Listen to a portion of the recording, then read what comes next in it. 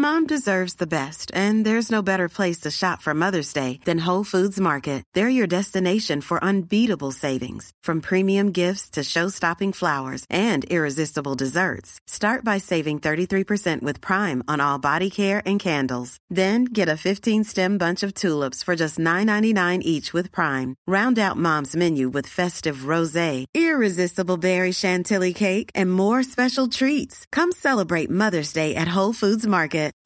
Since 2013, Bombas has donated over 100 million socks, underwear, and T-shirts to those facing homelessness.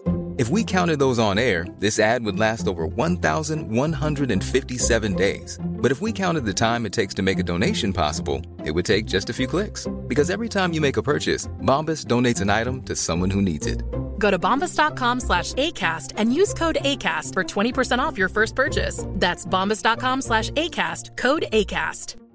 When you're ready to pop the question, the last thing you want to do is second-guess the ring. At BlueNile.com, you can design a one-of-a-kind ring with the ease and convenience of shopping online. Choose your diamond and setting. When you find the one, you'll get it delivered right to your door. Go to BlueNile.com and use promo code LISTEN to get $50 off your purchase of $500 or more. That's code LISTEN at BlueNile.com for $50 off your purchase. BlueNile.com, code LISTEN. Hello everyone, and welcome to the history of Russia.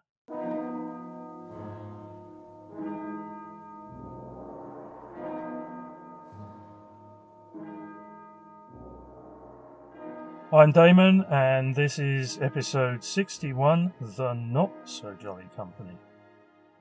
Thanks for listening in. So, in the last episode, we got to May 1730.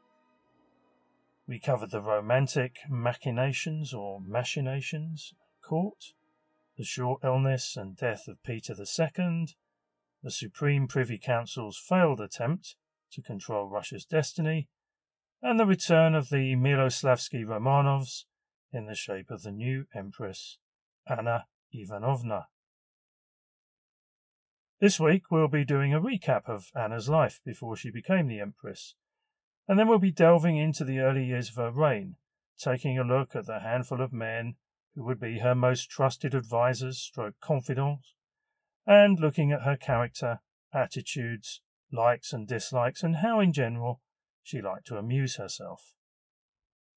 And the traditional view, by the way, is that she was controlled by foreigners, and that she was strong-willed, cruel, vulgar, vindictive, spoilt, immature, and eccentric. But is that the whole picture, and/or a fair assessment? And then finally, we'll take a very brief look to see what's been going on across the rest of Europe, mainly because very soon there will be an awful lot going on across the rest of Europe. Okay, that's the intro done. Now let's crack on and do some history of Russia. So, Anna Ivanovna was born in 1693, and she was the fourth of the 5 daughters born to Tsar Ivan V and his wife Praskovia Saltykova. Well, that's the official version.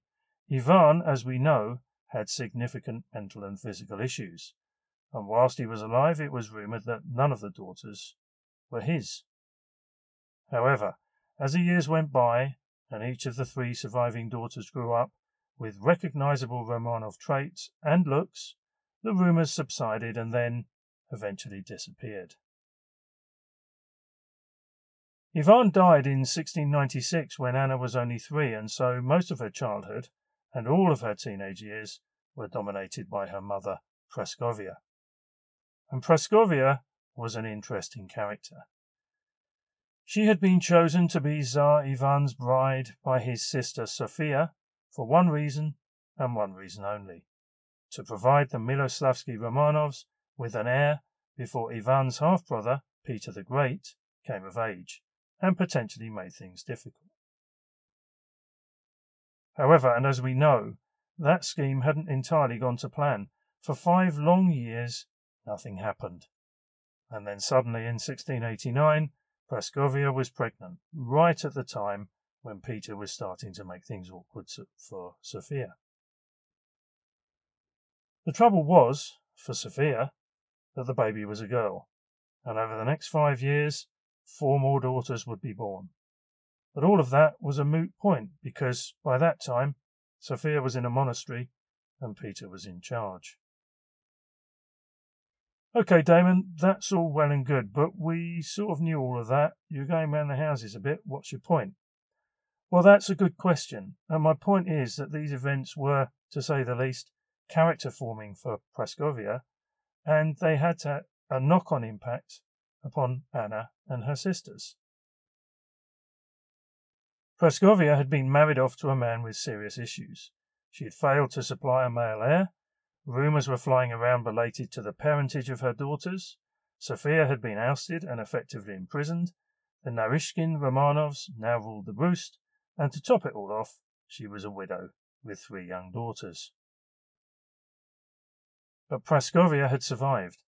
She'd kept her head down, which I think is sound advice in anyone's book, and she'd learned, and she was determined, that Yekaterina, Anna, and little Praskovia would follow in her footsteps. So what did that mean in practice? Well, it meant 2 things. Firstly, Praskovia was no fool. She could see that Peter the Great was probably going to be in charge for the foreseeable future, and so she made sure that she was on excellent terms both with the Tsar and his Narishkin relatives. And secondly, it meant that she was going to instill the same principles and behaviours into her daughters. Life was volatile, unpredictable, and full of pitfalls, and Yekaterina, Anna, and Praskovia Jr. would need to be above reproach, virtuous, and tough. And so Anna's childhood, whilst relatively safe and secure, and more of that in a minute, was disciplined and austere, with emphasis on thrift, charity, and religion, a snippet of French and German, and just a pinch of music and dancing. There's no mention anywhere of it being a happy time, and there was the added complication that Yekaterina was reputedly her mother's favourite. Families, eh? The result of all of this was that, as she grew older, instead of becoming quiet, pious, and obedient, Anna became headstrong, bad-tempered, and obstinate. Anna's overall safety and security were provided by her uncle, or, to be precise, her half-uncle, Peter the Great. Now, Peter had been genuinely fond of his half-brother Ivan, and was genuinely sympathetic to his condition, and this mindset was extended to his half-brother's family, first to Praskovia and then to her daughters.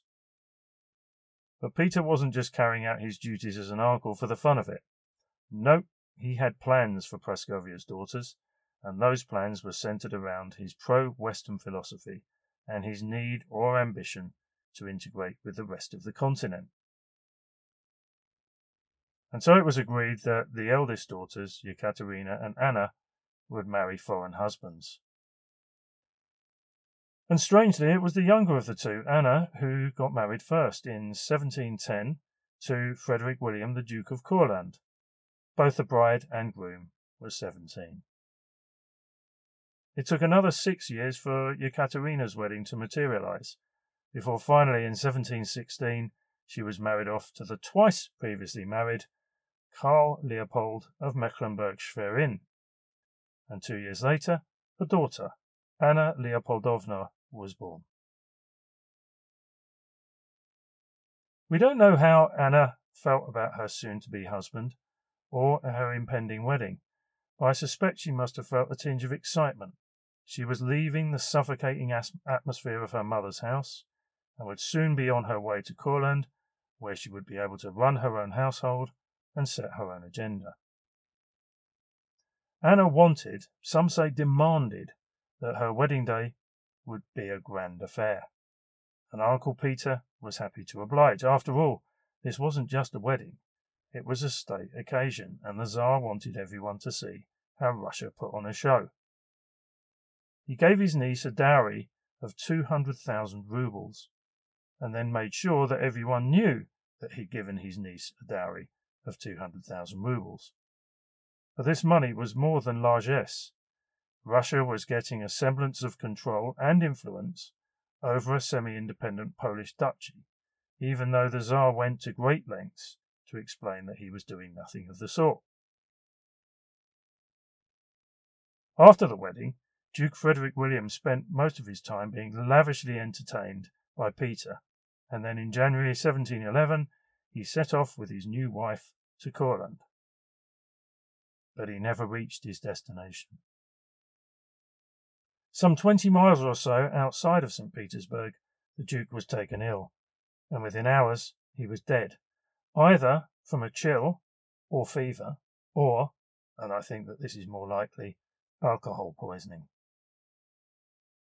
In shock, but having consulted Peter a couple of days later, Anna continued her journey, accompanied by her dead husband, to Courland's capital, Mittal, and there she would remain as Duchess for almost 2 decades.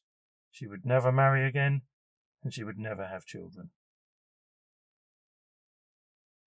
And as we know, during her tenure, she did relatively little and left the day-to-day running of state affairs, first of all, to Count Peter Bestuchev, and then when he was ousted by Menshikov, her latest lover, Ernst Bieron, kept the wheels turning.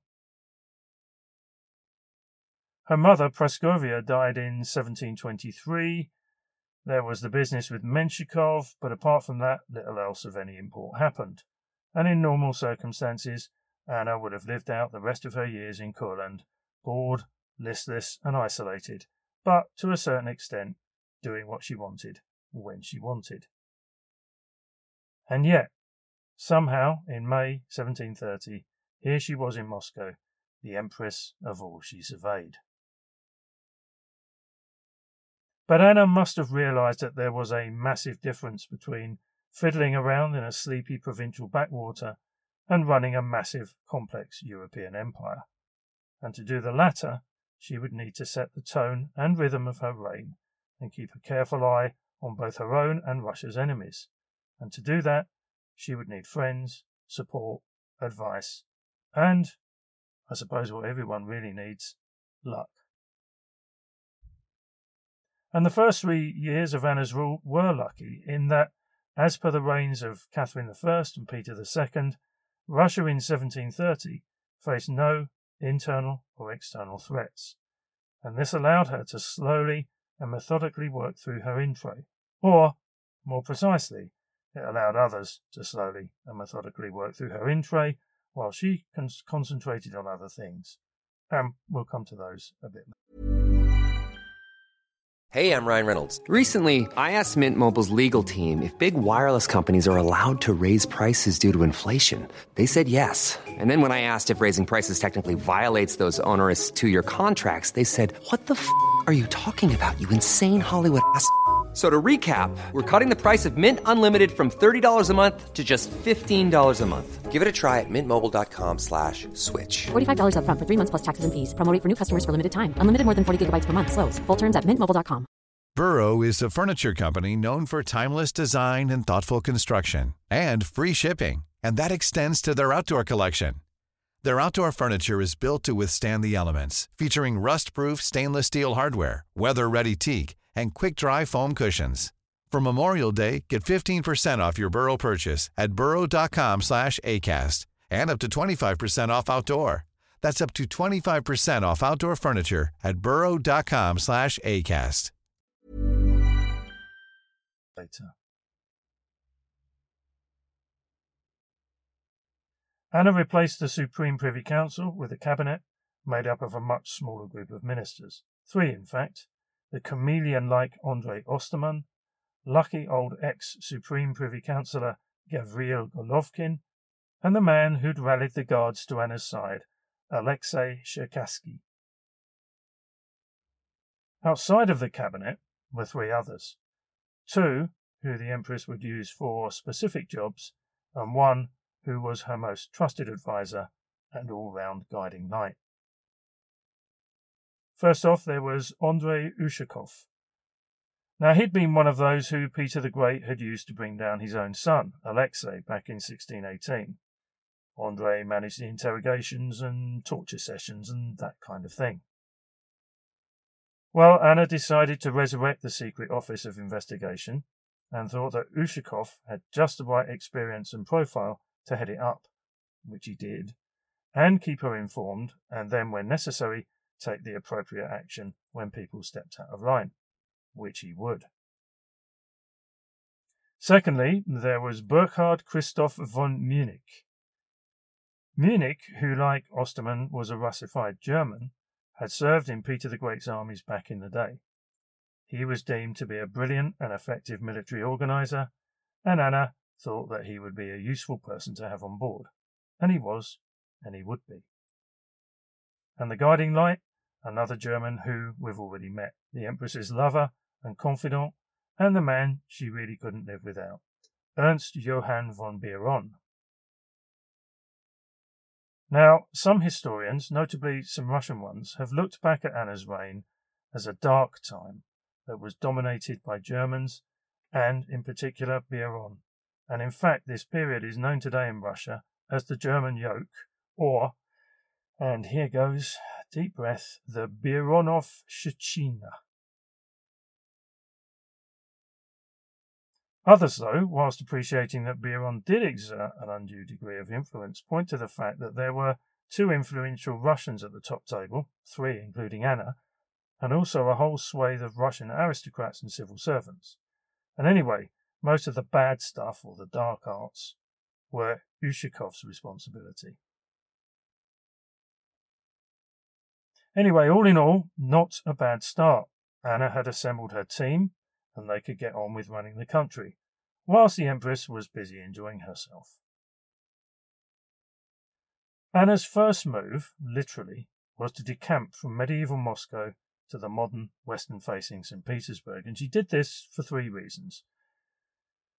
Firstly, she disliked Moscow and distrusted its inhabitants. Secondly, she loved St. Petersburg and had plans for a spot of palace building.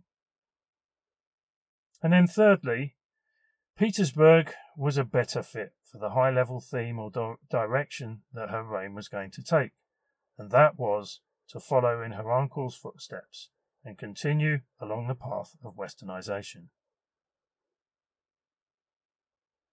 The task of managing the move and preparing St. Petersburg for the Empress's arrival was given to Munich, and he exceeded everyone's expectations, not just with his impressive grasp of logistics and detailed planning, but with the more elaborate touches, the triumphal arches and the firework displays. And in fact, so impressed was Anna that within the year she had promoted him to overall commander of the Russian army with the rank of Field Marshal.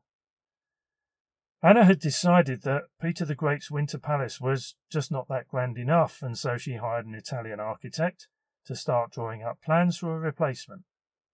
In the meantime, she moved into a large house next door to the old palace, and the Birons, Ernst, his wife Benigna, and his son Peter moved in with her. Families, eh?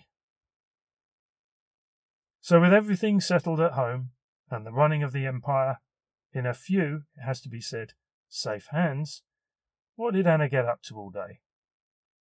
Well, she spent money and lots of it, and not just on palace renovations. There were carriages, dresses, and gambling at cards.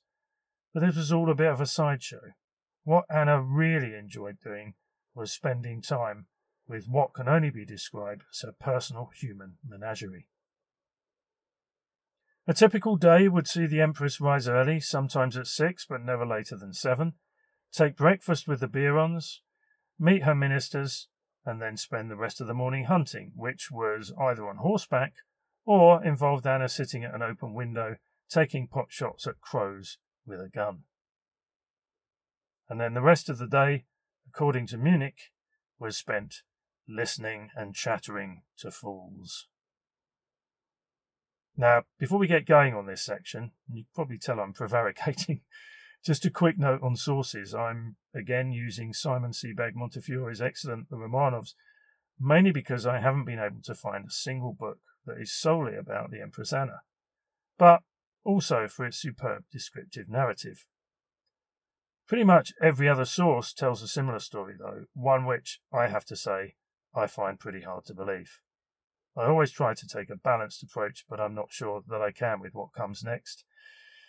Anyway, here goes. I can't put it off any longer.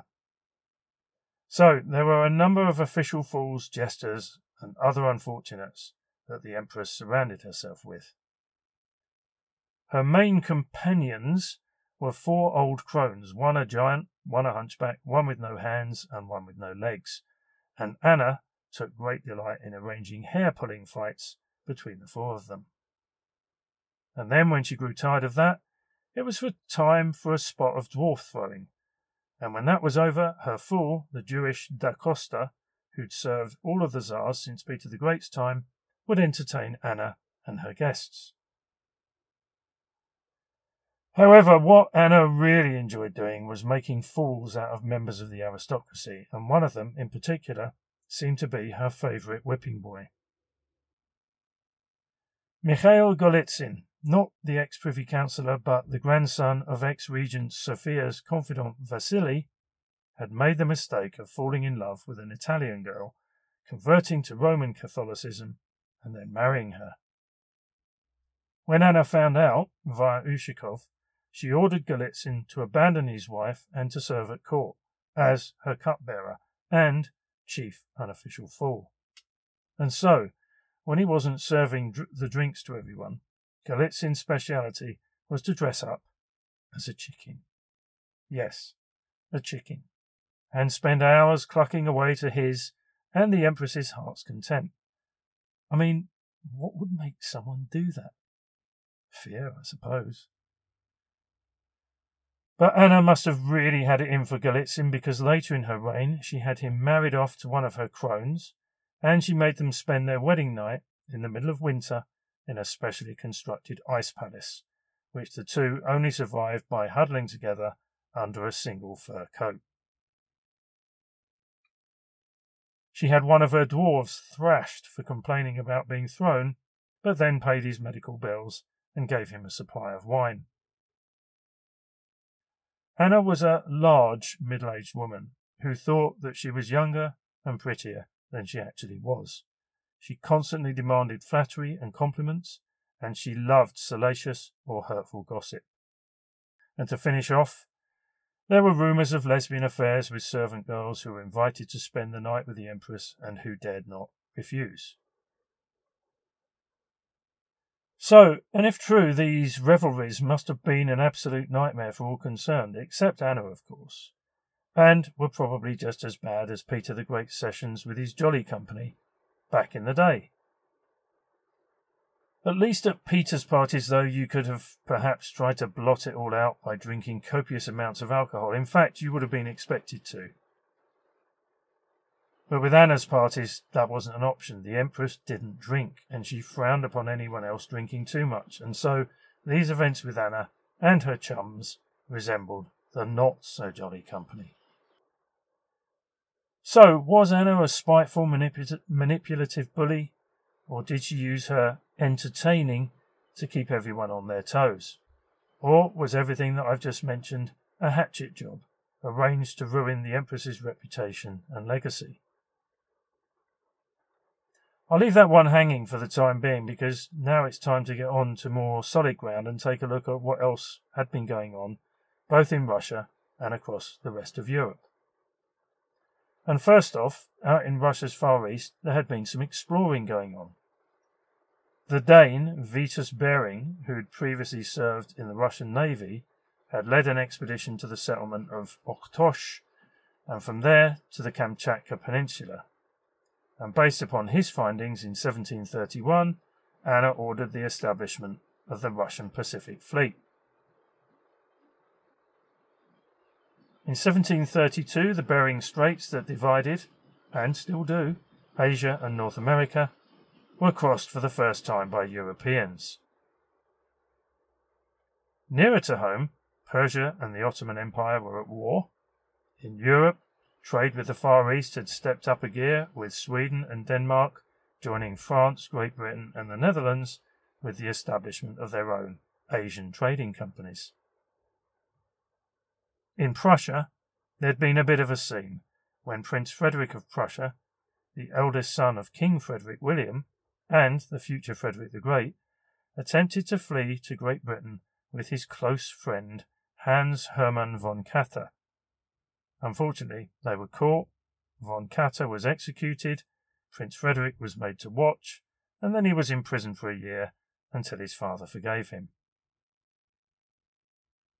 Everywhere else had been pretty quiet since the end of the War of the Spanish Succession in 1715 and the Great Northern War in 1721. But all of that was about to change, because Augustus II, or the Strong of Poland and Saxony, was ill, gravely ill in fact, and across Europe factions were starting to be formed and knives were being sharpened. The War of the Polish Succession was about to begin. On the home front, Anna would also be pondering the word succession. In February 1733, she celebrated her 40th birthday. She was single and childless, and no one knew who the Empress had in mind to be the next ruler of Russia. There were limited options, but one thing was for certain. Anna would be doing all she could to make sure that a certain Elizabeth Petrovna got nowhere near the throne. But all of that, I'm afraid, will have to wait. So until next time, dear listeners, chins up, heads down, look after yourselves, and most importantly, stay safe.